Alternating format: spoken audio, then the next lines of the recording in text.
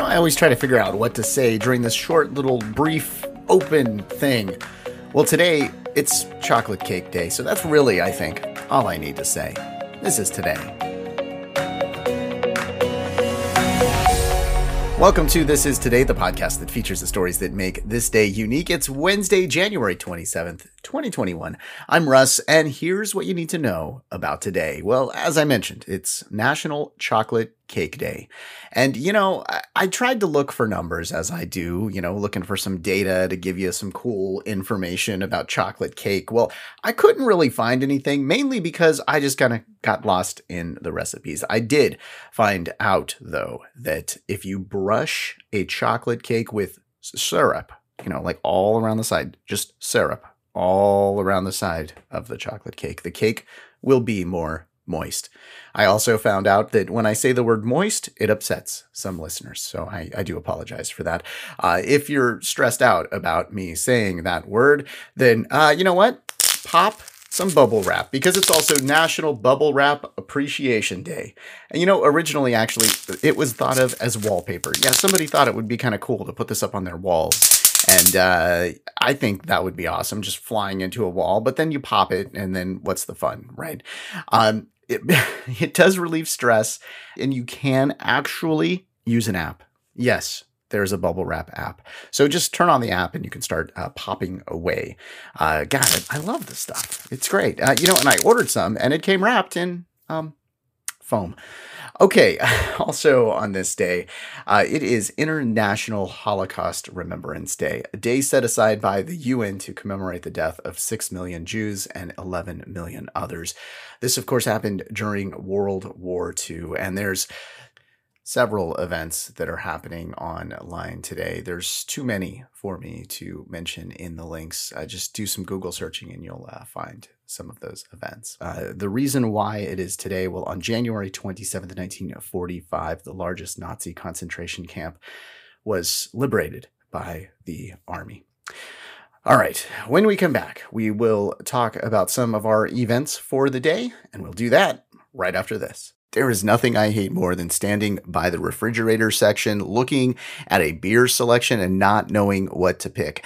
Yeah, I'll just pick by the label sometimes, but no, I'm going to stop doing that because the Beer Connoisseur has over 5,000 expert beer reviews and in-depth articles about the drink we all know and love. Yeah, it's even got like brewery tours, product reviews, all that fun stuff right there in the magazine. And best of all, because you're one of my listeners, you can take $5 off. Just click the link in the description and head over to the Beer Connoisseur and start drinking better beer. And welcome back. Hey, in 1970 on this day, the movie ratings system changed. Yes. Okay, so we're all familiar with, PG, PG-13R. Well, yes, that's been in place since about the 80s or so, at least the PG-13. Well, the PG, that started back on this day in 1970. They started to make this move from the letter M.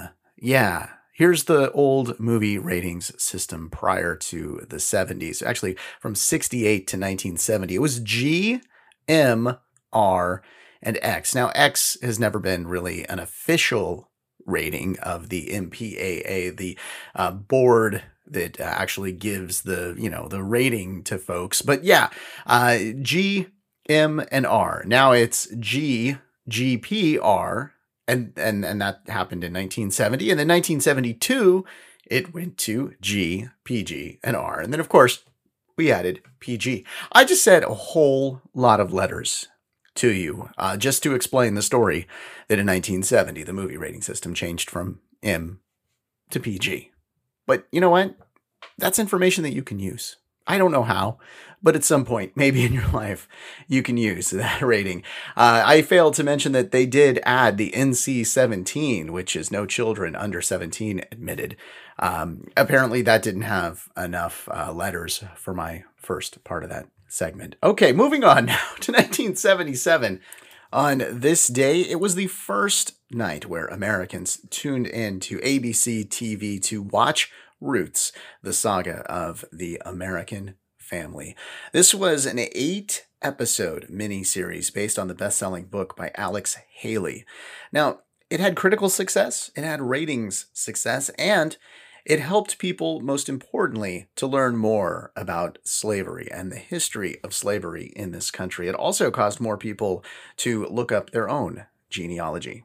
In 1986, on this day, the 13th annual American Music Awards aired.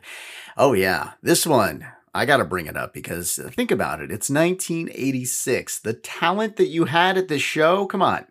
Bruce Springsteen winning an award, Tina Turner, Chicago, Huey Lewis and the News, Pat Benatar, Wham, Stevie Wonder. Did I mention that? Stevie Wonder. Come on, I love Stevie Wonder. Aretha Franklin won an award that year, as well as the Pointer Sisters. Willie Nelson in the country category, along with Crystal Gayle in Alabama. Hank Williams Jr. Okay, but who won the Song of the Year? We Are the World.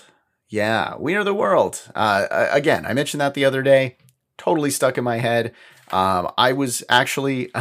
I'm still singing it from just talking about it the other day. So this buys me another couple of days. It's kind of like when you go to Disneyland and you get the Small World song stuck in your head. That's how I am with We Are the World. I will be singing it now for next several days. I think because it has a point, I mean, we are the world. We are the children. Okay, let's turn now to 1992. Presidential candidate Bill Clinton and Jennifer Flowers, well, they both accused each other of lying about her assertion that they had a 12-year affair. And hey, you know what? We all know that when it comes to affairs, Bill Clinton tells the truth. This message was paid for by Bill Clinton. In 2019, Steve Jobs, the CEO of Apple, unveiled, oh yeah, I've got one in my hands right now, the iPad. And let me tell you, when this came out, I was so excited. I don't know why, but as everything that Steve Jobs announced, I was so excited. And so I wanted to get an iPad. I did, however, wait till iPad 2 came out because, I wanted to be better than the iPad people. But anyway, yes, the iPad started on this day in 2010. In 2013, in Santa Maria, Brazil, a pyrotechnic show at a nightclub ignited some sound insulating material, and it resulted in the deaths of 237 partygoers. 169 were injured as well. 2 nightclub owners and 2 band members were charged with manslaughter.